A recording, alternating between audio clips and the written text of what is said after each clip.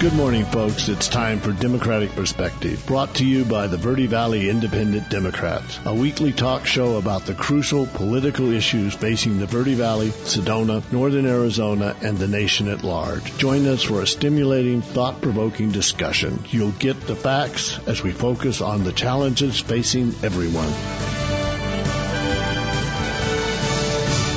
Good morning, folks. Welcome to Democratic Perspective. Glad that you're listening to it this morning. We're going to be discussing abortion, but we're just going to be discussing abortion and banning of abortion and all of that. We're going back to the original discussion that began with Roe v. Wade, which was, Holly, how long ago? 1973. 1973. So literally decades and decades ago, a decision was made by the Supreme Court that really did change things. And it really did change behavior. And I think people have forgotten why the court made the decision and what exactly the decision was and what was the legal basis of it. And you know, there's a lot of debate about the details of this. But as I understood, I should introduce you. We got Holly Plug. Hello, everybody. Hi. And we got Mick Jordahl. Hey there. All right. Well, that shows you how awake I am. And we should point out that this is a taped show, so we're not live. And this is before the decision. We're talking now before the decision is actually released, even though a draft opinion has been circulated. That's correct. A leaked draft opinion. A leaked draft opinion, which I don't know. To my eyes, I did read big sections of it, if not every single word. It was surprisingly unjudicial. I mean, I don't know. I think of judges as, it's like Solomon balancing this and that and stuff. Instead, we seem to, and looking at Scalia's, I mean, it's Alito's thing. It seems like almost like an advocate, like a prosecutor. It's a sort of ferocious argument. It's like, that should be done by the people arguing the case, not by the judge himself, it seems to me. But I know that it's not that as uncommon as I think it is, right? Actually, I do think it was like Alito really went out on the edge to condemn Roe, essentially. I mean, he said it was egregiously wrongfully decided. I mean, which is pretty amazing. I mean, obviously there are decisions that are wrongfully decided, like the Dred Scott decision or things. And we have this concept of stare decisis, where they're supposed to follow past tradition. I do think there are some times when that can be undone, but you have all these members of the court, the last three that were confirmed, saying in their confirmation hearings that they were going to hold fast to precedent. In particular, when, it was clear that people were talking about Roe v. Wade. Oh, it was already making its way. This case was already making its way through the system when several of these justices were confirmed. Right. So essentially, as lawyers, we don't want to use the word lie, but I mean, that's pretty close to a lie. That's what they're saying, sort of that Susan Collins apparently asked some very close questions about Kavanaugh, what he was going to do and why he was going to do it. And this kind of close questioning, if he were to turn around and throw out Roe versus Wade with the same sort of ferocity that Alito does, or even less, it would be kind of a betrayal of what he said he was going to do. It would be a misstatement of what he was intending all along. But I'd like to go back to Mick's comment, though, about egregious and the quoting Justice Alito, because if this is egregious, what else? What else? Yes. Right? So what other decisions that these new justices, this majority on the court, the majority that believes in originality, the original intent of the framers, what else are they going to throw out? It's very unusual, right, to have something completely overruled.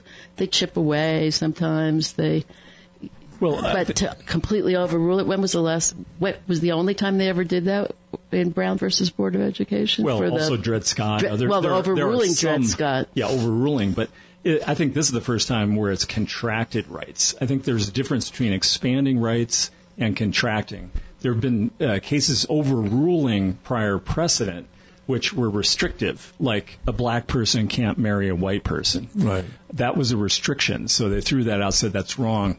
Separate but unequal education was at the Ferguson case, Plessy v. Ferguson. That was wrong, and they expanded rights. But this is one where they're contracting rights. And, Holly and I were speaking just before the show here. I think that this, if you look at the long range of the arc of our nation's history, it's been one of expanding rights from only white male property owners could vote. Got expanded, to non-property owners, got expanded to people of other races, got expanded to women, and finally got expanded to Native Americans in something like 1948 for reservation Native Americans. So I think in terms of overruling precedent, we're seeing now a contraction. It's kind of like the universe expands and then it starts contracting. And that's with all the Republicans now taking over, and their view of rights is very restrictive. I think also, you can see very easily, you could see, same-sex marriage. They could say this is egregiously decided, because if you apply the same principles, you can just basically take out abortion and put in same-sex marriage, and a lot of the rationale holds. Right. Alito's dissent in Obergefell, which was the same-sex marriage decision, is the same rationale he's using right now. Even though he tries to distinguish it, it's exactly the same. So let's go back, though, to the history. That's where you wanted to start, right? Yeah. Let's go back. It's 1972, and as Mick was saying before the show, even before that, there's another case before Roe versus Wade. What's causing these cases to be brought to the Supreme Court? What's the decision? What's on the original case, Mick? What's the story about it? What I'm asking, folks, is sort of a simplistic or simple question, which is, what brought this decision? Why did they think it was necessary to talk about a right to privacy and to extend it to such an important area? Well, I think even before Roe, this is if you go back to 1965, is a case of Griswold versus Connecticut. And believe it or not, I know it's hard to believe right now, but contraception was illegal. Yeah, criminally, you could go to jail, prison, for prescribing or possessing or using contraception. 1965. Think about that. It's not that long ago. Yeah. And then so the case went up to the Supreme Court then. It was a Planned Parenthood executive director of Planned Parenthood at the time and her doctor were the plaintiffs. They were charged. They were fined. I think it was $100. They were convicted of this. It wasn't a big deal. It's a $100 fine, but it was the principle, and they appealed it all the way up. And the Supreme Court then said, and I'm quoting here, it says, while the court the Constitution does not explicitly protect a general right of privacy, however, the various guarantees in the Bill of Rights create what they call penumbras, or zones that establish a right to privacy. And that, together with other amendments, like the First, Third, Fourth, Ninth Amendments, create a right to privacy in marital relations, and in particular the 14th Amendment, too, which applied the Bill of Rights to the states. And one of those is like, fundamental liberty interests. And this is the zone around the family, about personal bodily autonomy and integrity. That is a liberty interest that the state can only restrict using what's called the compelling state interest test. Mm-hmm. They have to have a really darn good reason for restricting. High bar. Yeah. Very, very high bar.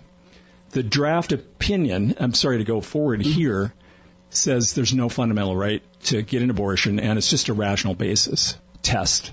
So they turn constitutional law and precedent on its head.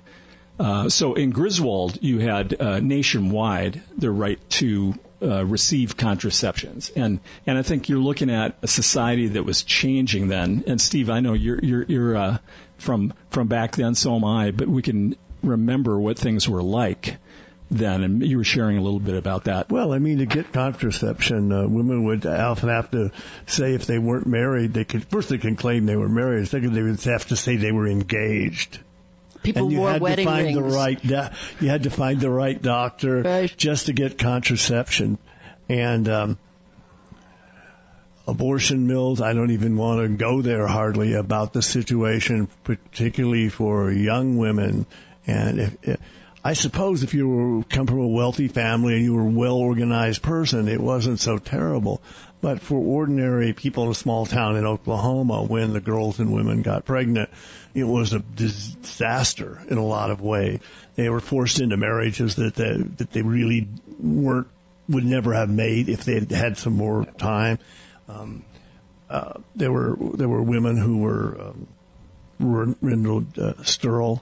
The abortionists had no medical training usually. Some of them had some similar to medical training. Peripheral, that's a good word. Yeah, peripheral medical training. But they had no training, and they were performing abortions, which is a simple procedure in one sense, but is not something you want somebody who is not using the proper instruments, is not doing the thing with sterilization.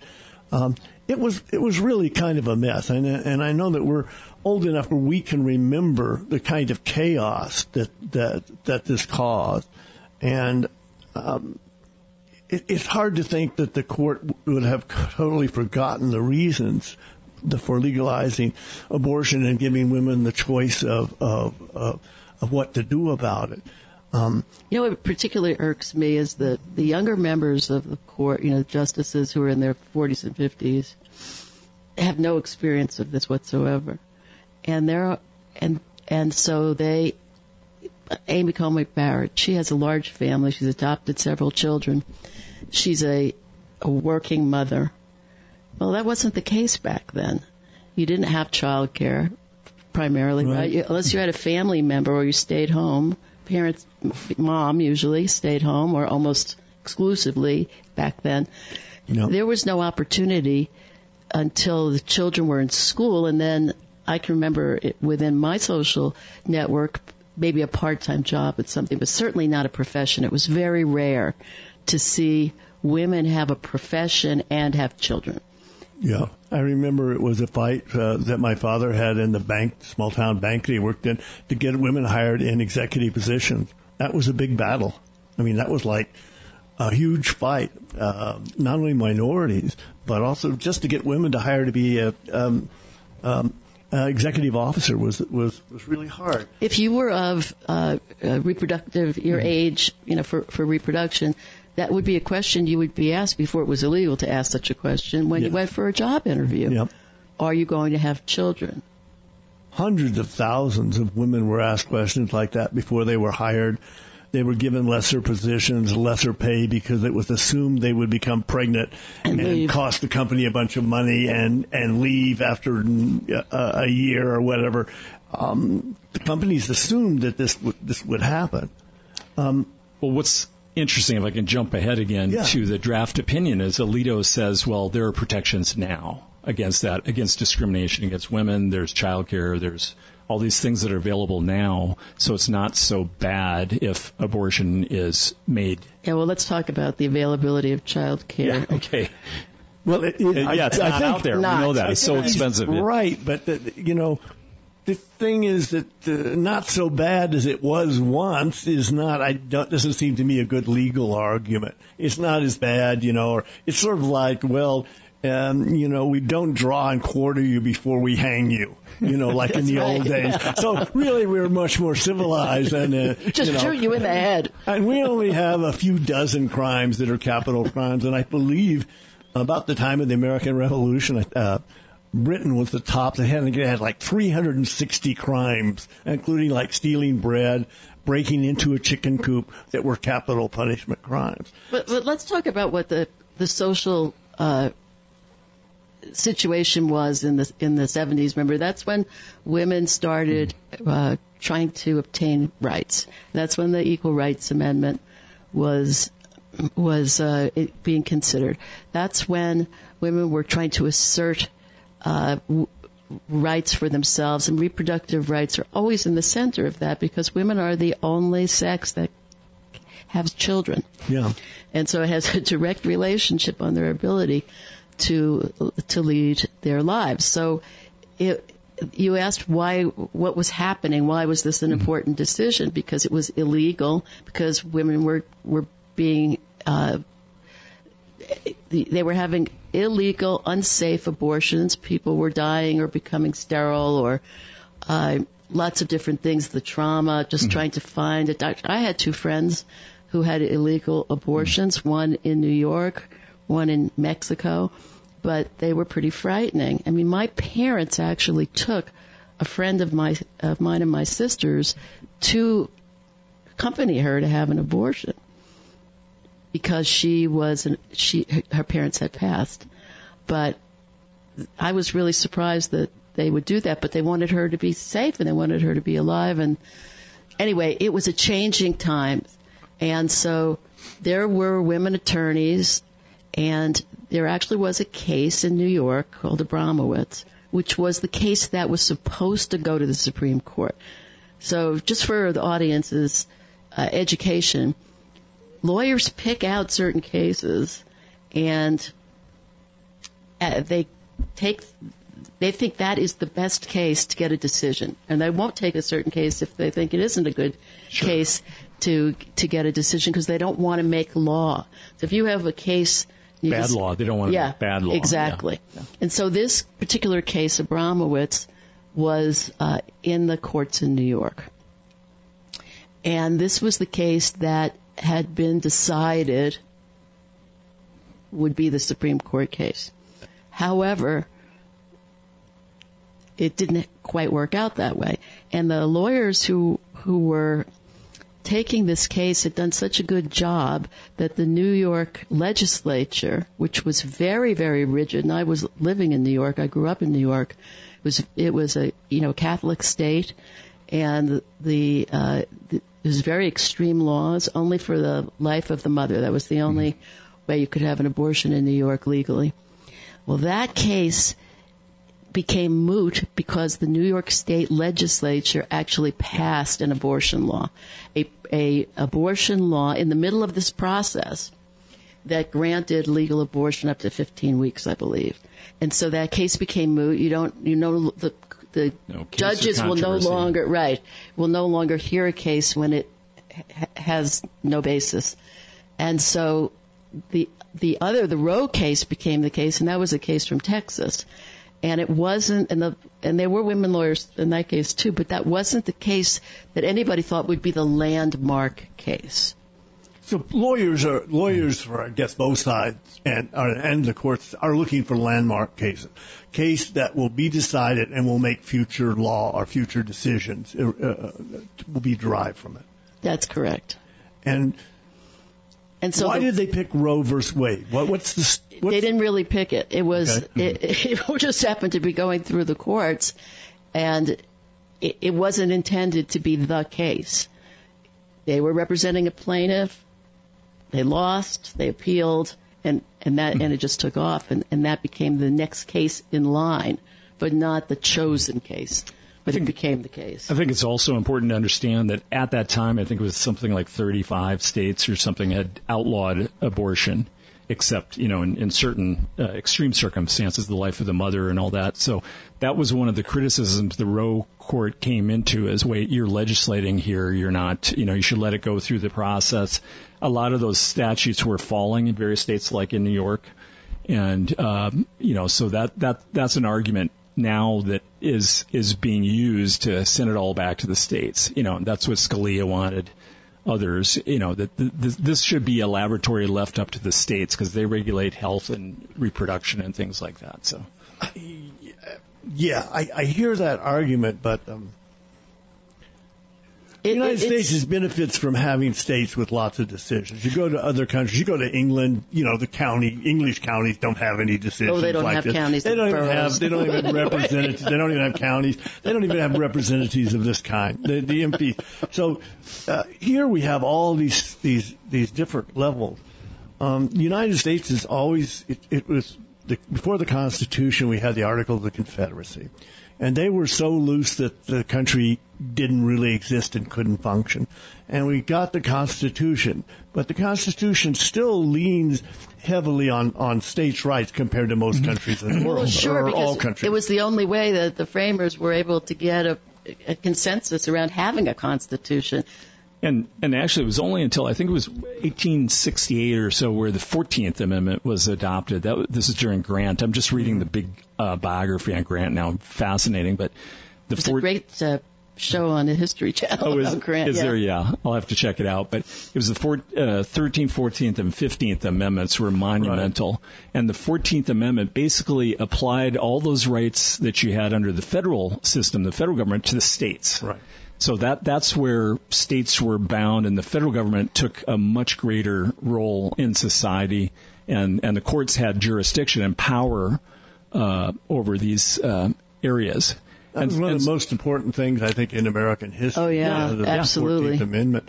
And it was post-Civil War. It was post-Civil War. It was a post-Civil War environment. Ulysses S. Grant was, for example, much better about Native Americans than like a lot of the guys who preceded and followed him in terms of having no intention of exterminating the Indians. In fact, it's having a policy against that. So that's when the law gets passed. So we're in the 1970s. So, what are the arguments? So Roe versus Wade, and Wade is what? Who, the state or the? It's probably the Attorney General of Texas. Yeah, probably. Yeah. So when you sue the state, you sue the Attorney General often. Okay. So it goes to the Supreme Court. Supreme Court. This case is before the court. So what are the arguments? What's the thinking back then? Because I think people have forgotten the original thinking. Well, it was a conservative court. It wasn't that this court was a liberal court. And they made the argument, and back years ago, I heard the lawyers who argued the case talk at an event, and they made the argument that reproductive rights is a medical decision, and medical decisions should be made between a woman or a person, but in this case a woman because it's reproduction, and her doctor. And it was on that basis, really, that was the argument. It wasn't equal rights, it wasn't protection, it wasn't due process, it wasn't even the right to privacy, really. It was the right to privacy in medical decisions. Mm-hmm. So that's how they got a majority on the court for this issue. Because different justices had different reasonings to be in favor of it?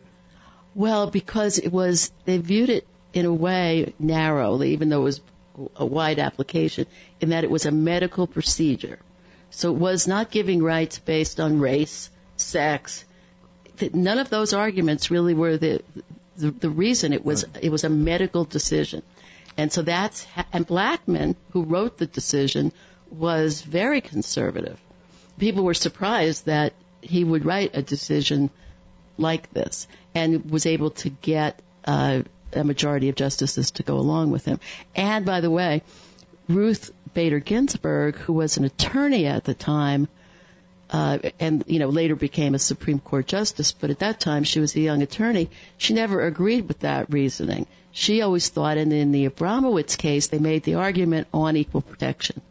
So they made it under the 14th Amendment, not under this idea that medical decisions belong to the doctor and the patient. But how often does government interfere with decisions by doctors and patients?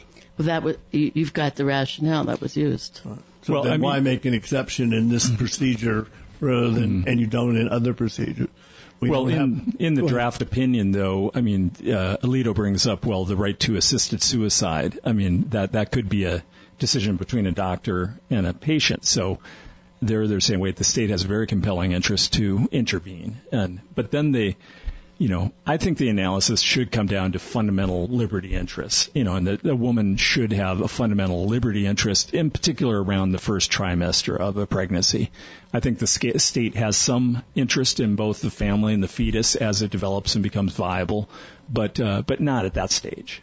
And that was you had different standards depending on what trimester the woman was in. So as you got more pregnant, as you got closer to viability, then the standards became tougher. But interestingly enough, I think to myself, since this argument is about medicine, healthcare, and certainly abortion is a health care issue. But things have changed, and that's why some of these later cases that came before the court looking to restrict or narrow Roe, which was pretty broad, used an argument that viability is earlier, heartbeats are heard earlier, and so when is life? When does life begin? And that's one of the key issues that's used on both sides. Certainly, the people writing us at Democratic Perspective say, how can you even argue? Life begins with fertilization. That's when life begins. Anything after that is murder. Well, that's what people argue with. And the other question they always say, well, the woman's making this. What are the rights of the father? And I said, well, the father has rights after the baby's born. And that got me in a lot of trouble because I don't know enough about the law and stuff to argue that. But I mean, these are obviously sort of canned issues. And when I ran into someone, which is not going to actually listen to me, whatever I say anyway, but I did try to engage because she wasn't calling us names or sending us racist photographs and stuff. So, what about the rights of the father? I mean, if the mother can decide to have the baby or not, does the father have any right? Her father, the grandfather, grandparents? I mean, certainly under current law, no. It's not until the child is born. If a child is born and the mother wants to give it up for adoption, then it has to, serve the father papers or get consent and whatnot. But I think the act of inseminating a woman doesn't give you real standing to object during the process of pregnancy. Apparently people who are against abortion think that it does, and that the fact that the father might object is part of the argument, which I said basically, so you're kind of agreeing with me that it's really the father's rights begin after the child's born. Well, legally, currently now, yeah. And, something has to be born before it can die and all that sort of stuff. So they come to this decision. Why did they go with the right to privacy? Holly, why did they do that rather than,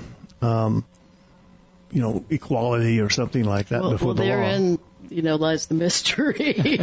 And that's what people have questioned for the last 50 years. Why did they use that argument?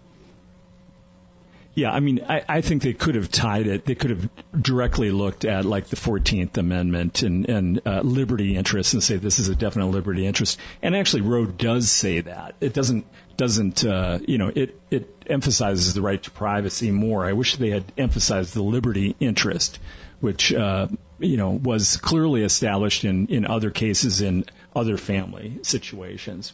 And I wish the ERA had been in effect, because that would have given much more, I think, of an argument as well, because that clearly states equal protection. I mean, right now, if you go to the philosophy of the current majority on the court, it would be extremely restrictive. And let's see, there's a couple of really important other cases that are still being decided this term, how the justices view those.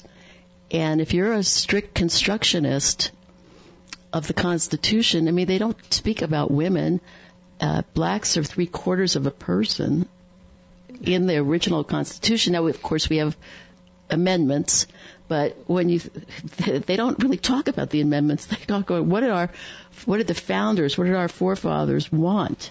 Without the fact that for 100 years we've been amending the Constitution to modernize it. We can know what they said because there are arguments behind almost all the amendments and stuff. You can see early drafts of like the Second Amendment, and you see what was concerning them.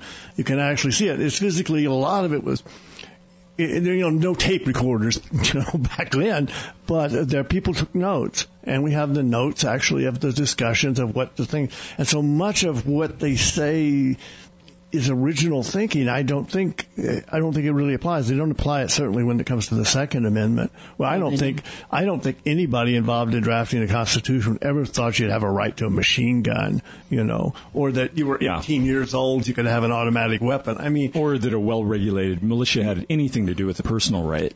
Right. I mean, it was so. I know that liberals have always emphasized the well-regulated militia part of the Second Amendment, and conservatives have emphasized the no law.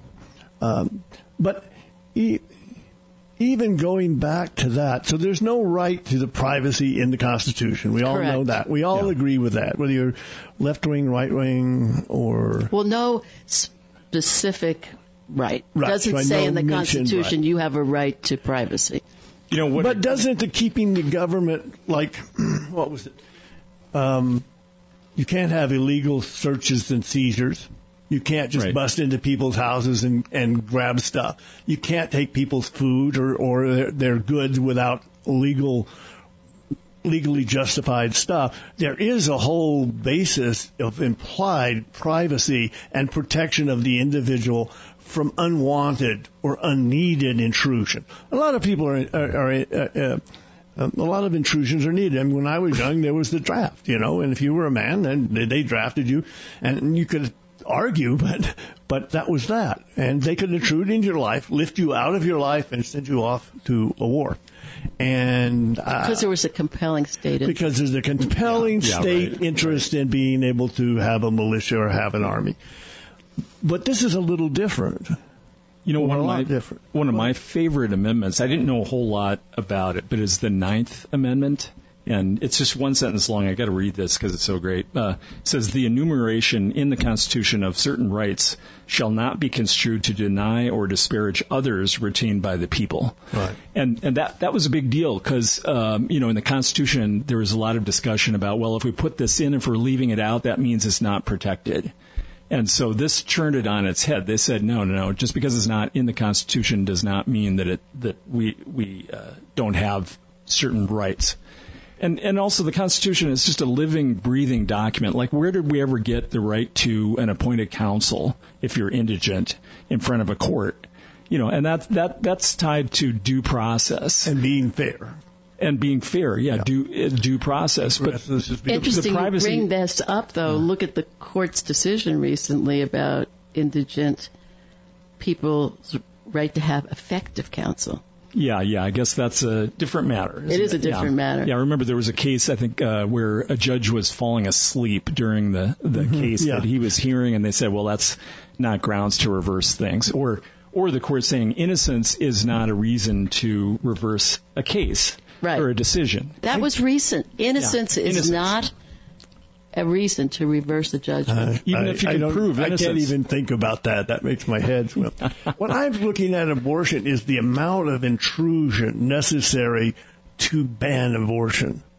How much intrusion into a woman's life, or a man's life, even indirectly, is required to do that? The amount of intrusion is extraordinary compared to a lot of the other things government does in terms of intruding into somebody's personal life and their private space. Well, they're saying I kind of like the original argument myself. Yeah, well, because what they're saying is that the life of the fetus takes precedence over the life of the mother. When you ban abortion straight out with no exceptions, thank you, for the life of the mother or for rape or incest or anything like that, they're saying the fetus has greater rights than the mother does. And you're basically killing people, right? Yeah. Well, potentially. And already you're seeing things reported, reporting around Congress, and there are a whole bunch of senators have signed up now. There's something like 19 senators that want to introduce a bill saying that life begins at conception. So it's a human being at the point of fertilization. That's certainly what I was hearing if from that's the case, there will never be any exception for, say, rape or incest or anything. Like, there's no... But then you go to real extremes, like the Constitution of Arizona, where it is a crime, and where doctors and women can be prosecuted for having an abortion. So you have laws on the books in a variety of states, even though, by the way, polling suggests that a vast majority of Americans believe in the right to an abortion. And even a majority believe in abortion for any reason. Yeah.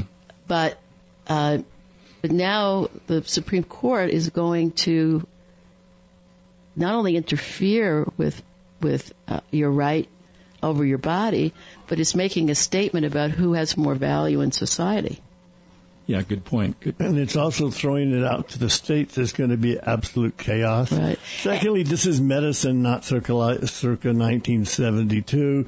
There are, the morning after pills and stuff. There's no actual way that they can stop abortion, I don't believe. Well, that's if we're talking about the practical effect, is there a way they can stop abortion? The answer is no, they can't. If you're a well-organized person, you can get around all this. I think I was reading something recently that said, I think it was in the 70-something% of all abortions are medical. I think they're by pills. Yeah. And as opposed to surgical. So I think they call that medical versus surgical. Mm-hmm. And you're absolutely right. So pills come in unmarked, brown paper. Yeah, they come in high quality pills from India. It'll be like the drug trade or whatever. But I think a lot of companies are going to be unable to ship, pills to Arizona or other states. Now, there's a large number of people who get medication from Canada because the price is something they can afford versus the United States, and that's not legal either. And yet, plenty of pharmacies. And apparently, there's high quality abortion. I shouldn't call them abortion pills, but abortion pills from India that you can get. I mean, I believe like 25 years ago, I was talking to a woman activist, and that's what she said to me. She said, with the arrival of the pills, and I guess this is some early version of them, he said, they're never going to be able to stop us. We'll put together networks to smuggle this stuff in. They're never going to be able to stop it. So in some ways, it's not about that. It's about whether you should do it rather than will it happen. Well, I think you're right, but I also think that you have a lot of young, uneducated, unconnected, young women who will not be able to avail themselves of. They won't know this how network. to get it, right? Whatever, lack of education, knowledge. Because there were informal networks even then. There were informal networks for contraception even then. There were informal networks for abortion all over the place. If there's some in rural Oklahoma, then they will be all over the entire country. But those were very dark days, too. Yeah, those are dark days. We don't want to return to that. But I just think that the medical thing has changed. I sometimes wonder if this is really about actually stopping abortions. Do they really think they can stop abortion if a woman wants to have an abortion? Or do they want it as kind of a flag out there, their moral flag on the top of the mountain rather than somebody else's moral flag? Well, I think it's pretty clear that every Supreme Court justice, comes from a political backing in political parties. I mean, all you have to do is look for years and years. There was 5-4 decisions. You could just predict it. And that's true of the liberal justices, the conservative ones. I'd get a little disgusted by that. Can we just look at the law?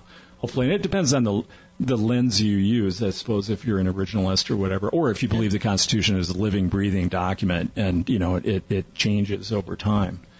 But if you recall, there was a candidate for the Supreme Court, Judge Bork. Oh, yes. I remember Bork. Oh, yeah. Remember that? And he was soundly rejected. But the arguments that Alito has put out in this decision, are from the same mold. Yeah. Exactly the same. Yeah. And somehow Bork was kind of a piece of work, whether you like his politics or not. Mm-hmm. I mean, he certainly was exactly what his critics said he was. Well, this is my personal opinion. The court is so partisan now and so predictable, something Mick said, but Holly, Justice Blackmun was not a predictable vote in a lot of ways. Like you say, during Roe Wade, he was not that predictable. And several of the other justices were sort of all over the place sometimes.